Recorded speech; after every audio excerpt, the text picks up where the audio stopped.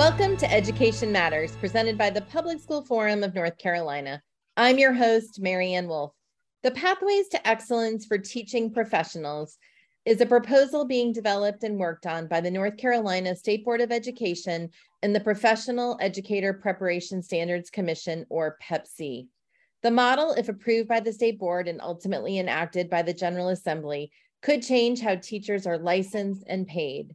The proposal includes a tiered approach to licensure, starting with apprenticeship and moving based upon a range of measures, with options including advanced teacher roles. Here to discuss the proposed changes are Dr. Kathy Spencer, the Executive Director of the Southeast Education Alliance, and Dr. Jeff James, the Superintendent of Iredell-Statesville Schools. Welcome to both of you. Thank you. Thank you, Marianne. You both teach me so much about what's happening and how we approach our schools. And I wonder if we could kick off with just a brief description about what you're seeing right now. And Kathy, I know you work with many superintendents in the southeast part of the state. What are they telling you about teachers and staffing this year? In talking with superintendents around staffing, it's a kind of a little bit of a mixed bag. We have some districts who have been able to get their certified classrooms staffed and those positions in place. But even in those buildings, we've had difficulty then with the classified positions, right? So it's like a trade-off. We've been out there beating the bushes and recruiting, hoping to get really quality people in classrooms. And sometimes that's impacted the support staff that those people need to really have that high quality environment for all of our students. So I think that the urgency to do something is certainly high across all of our districts in Southeastern North Carolina. And at the same time, being thoughtful about what's the systemic answer for the long term. Kathy, we know that there is a new proposal right now that is going through a process that looks deeply at teacher licensure and pathways. And it does feel very connected to the context with which you just shared. I wonder if you could share a little bit about how people are feeling about this, but also what are some of the different feedback you're getting? When the PEPC Commission started, they really started pre-COVID, pre all of the immediate need. And their focus was on how do we help build licensure and certification so that we get the very best people going into the field, going into the profession, and really impacting instruction and student success.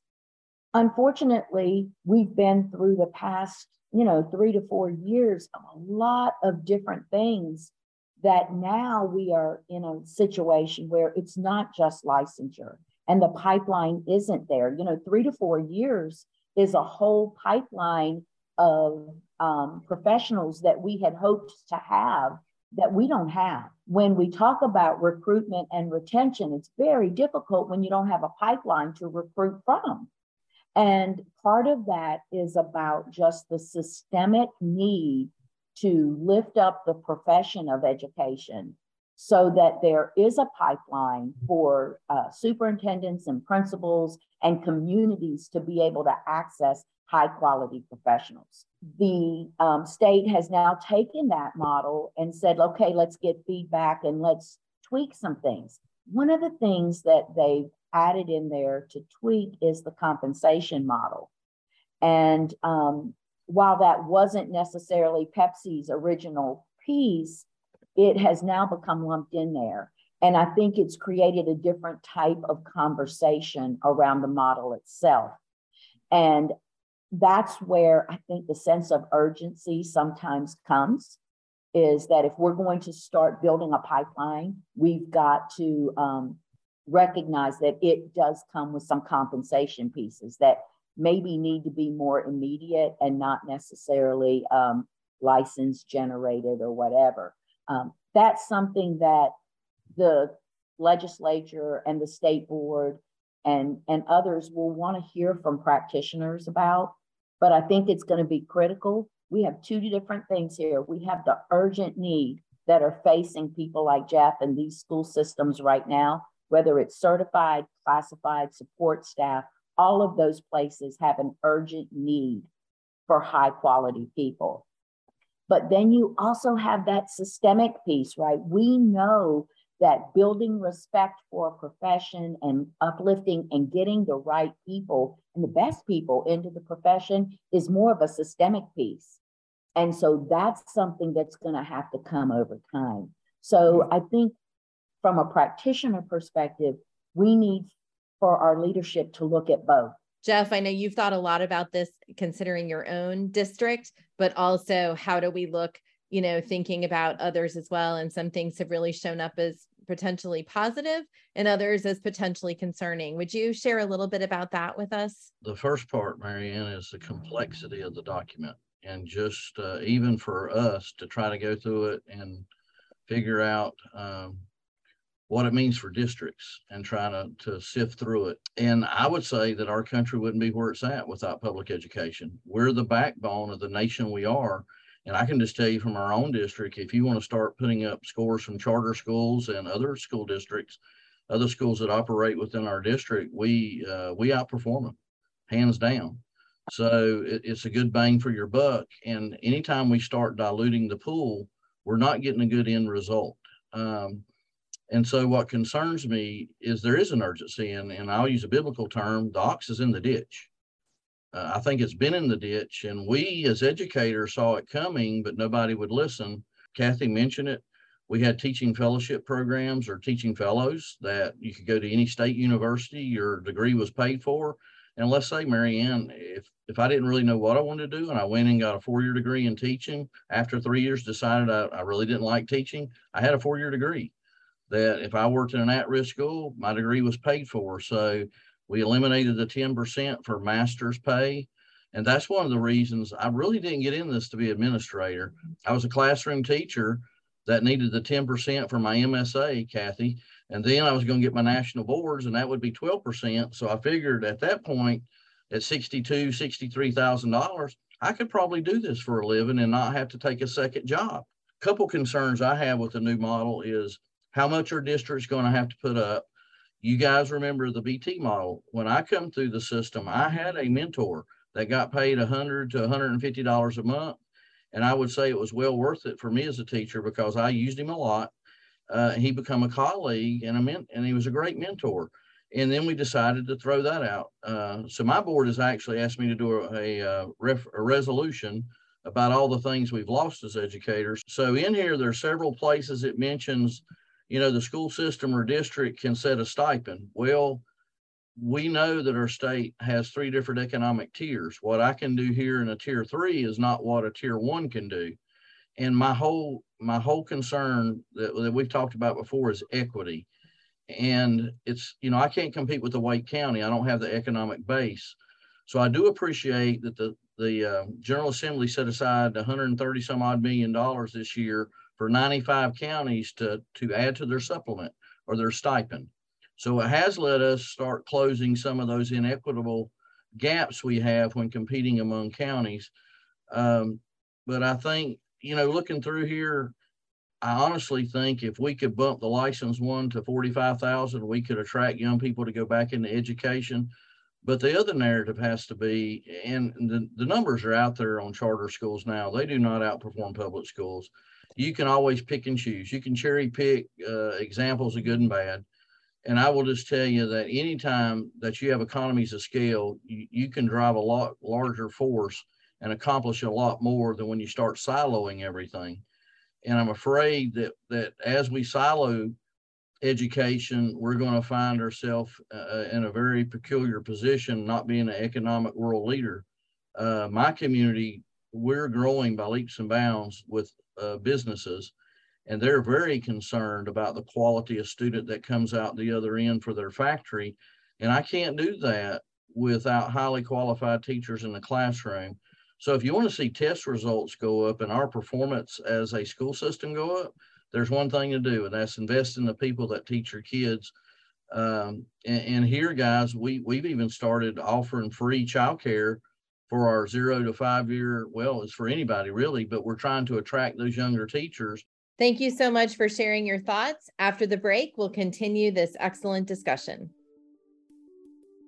Education Matters is brought to you each week in part by Participate Learning, uniting our world through global learning.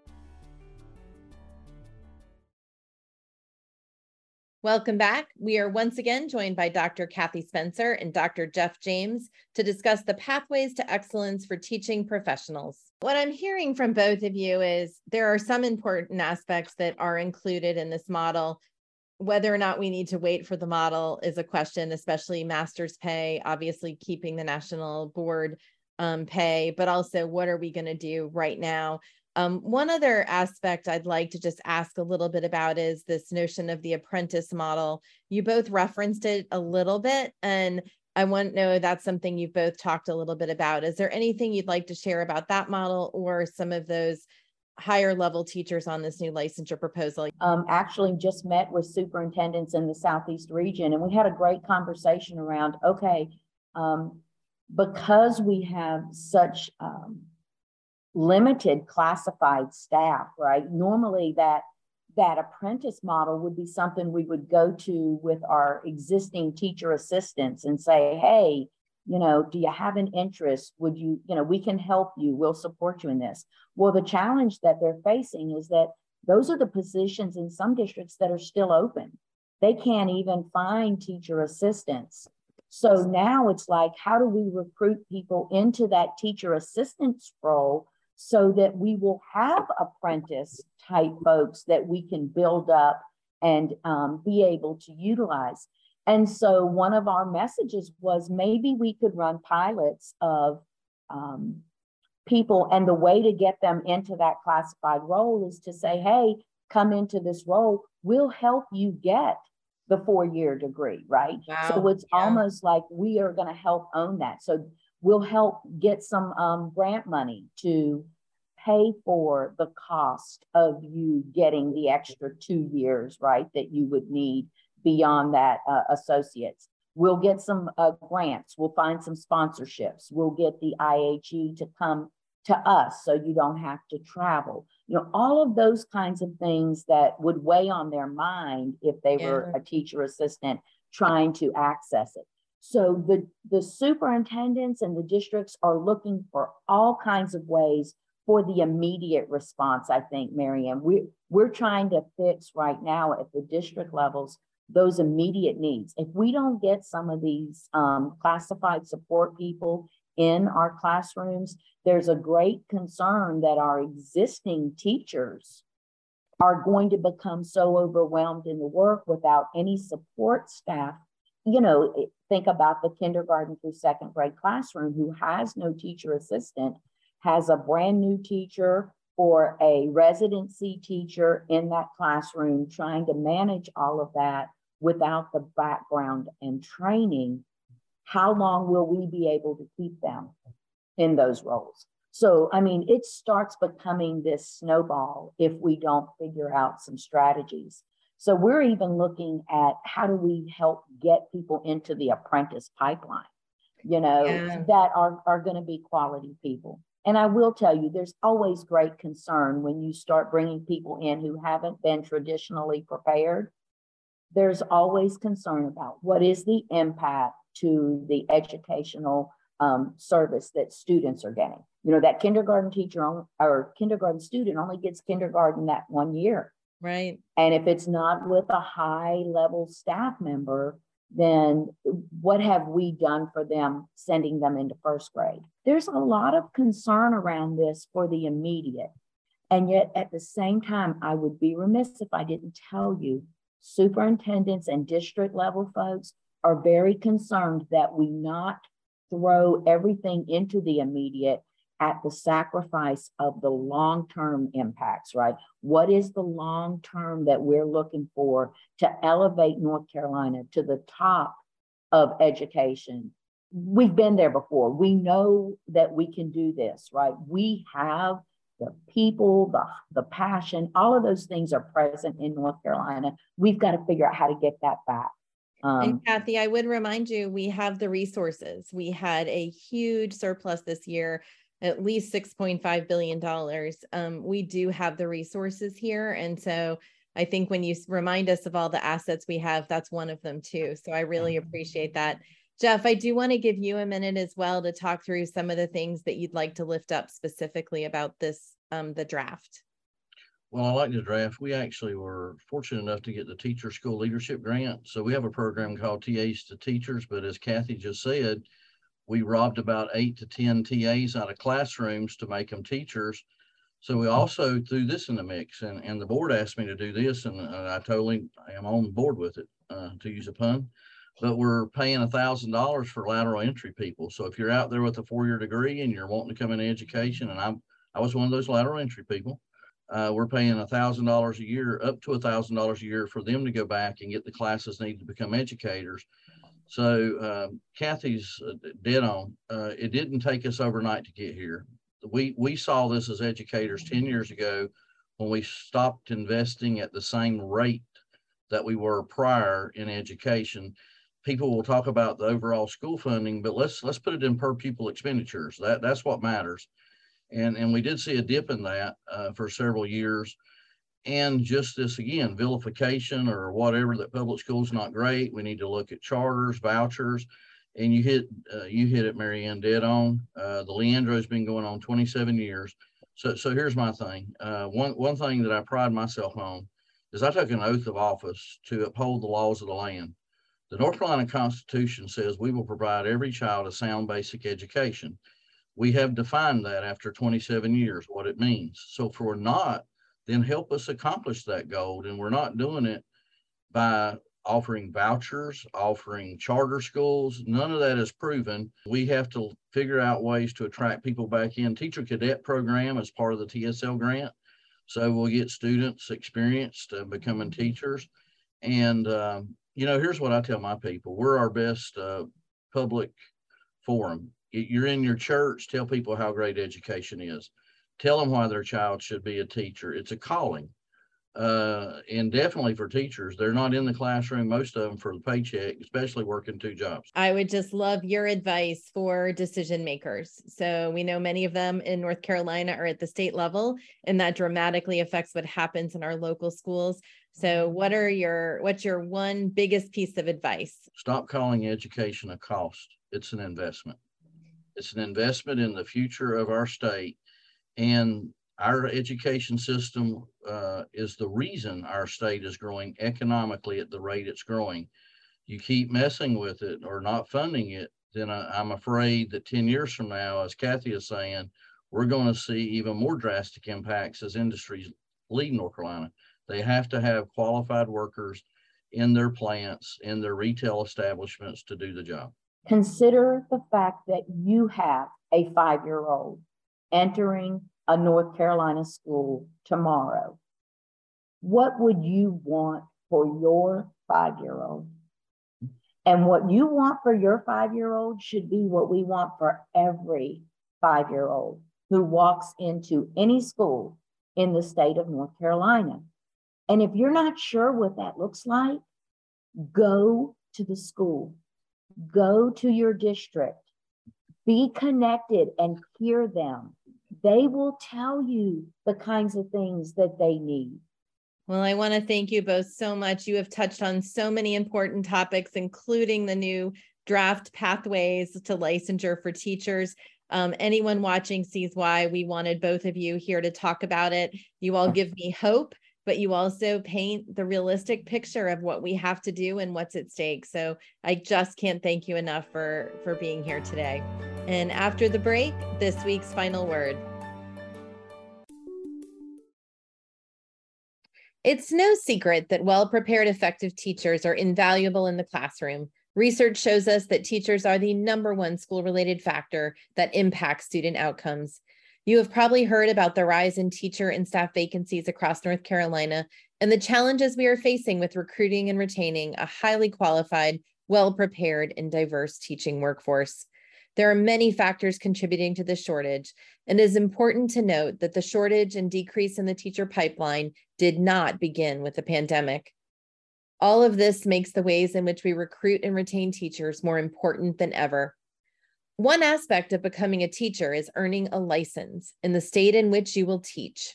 Over the past year, the Professional Educator Preparation and Standards Commission, an advising body of the State Board of Education, has worked to develop a new teacher licensure system for North Carolina in the form of the North Carolina Pathways to Excellence for Teaching Professionals draft model.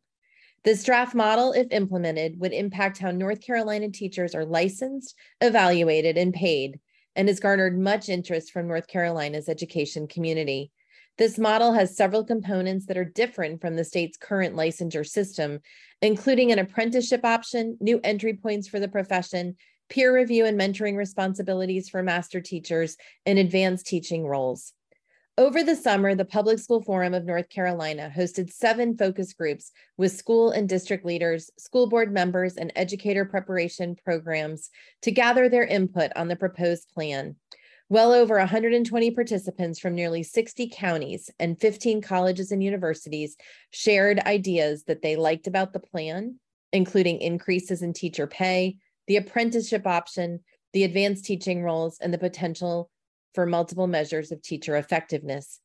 They also shared challenges and concerns they had about the plan, including the complexity of the model, the additional workload for district and school leaders and more experienced teachers, and concerns about some of the proposed metrics that could be used for teacher licensure in the future. They were asked how they would address these challenges and concerns in a revised version of the draft and suggested several things, including a simpler approach, piloting of the model, compensation increases separate from licensure, additional pay for teachers taking on additional responsibilities like peer observations, and human resources at the school, district, and educator preparation programs to support the new system. What was clear from all of these perspectives is that for any licensure and compensation model to be successful, a vital component must be respect for teachers and the teaching profession. Respect for teachers' time and expertise was a clear non-negotiable. So we ask ourselves, what does respect look like? According to education stakeholders we spoke with, a key element is offering opportunities for career advancement while enabling teachers to remain in the classroom. Demonstrating respect to our teachers also requires being mindful of their time. Teaching encompasses many different roles and responsibilities beyond instruction, and it is important that we maintain realistic expectations for teachers and provide space for their capacity to plan, teach, and mentor peers. While different from licensure itself, the draft model also incorporates compensation changes primarily based upon a competency-based model. With North Carolina falling from ranking 33rd in teacher pay nationally in 2019-2020 to 38th in 2020-21, it is clear that compensation for educators in North Carolina is well below the national average by over $10,000. Beginning teacher pay in North Carolina is only $37,000. Compensation is one of many factors that may influence whether someone becomes a teacher and whether they stay in the field. As the State Board of Education, PEP-C, and ultimately the General Assembly move forward, we urge each to take these points, along with the many others brought up by the education community, into account when considering the new teacher licensure pathways model. We have what can be an exciting opportunity here to both improve our state's teacher pipeline and teacher retention rate, and we encourage the ongoing collaboration with educators to make these improvements. We certainly appreciate the efforts made to garner input and hope that they will continue. We hear again and again from teachers directly and through research that educators want respect for their time, their experience, and their expertise. This includes adequate pay and a deep appreciation for the complex work of teaching. At the end of the day, our teachers are the #1 school-related factor that impacts student outcomes, and we need to show them that we deeply understand the important role they play. Thank you for taking time with us to think and learn about education. That's all for today, and we'll see you next week.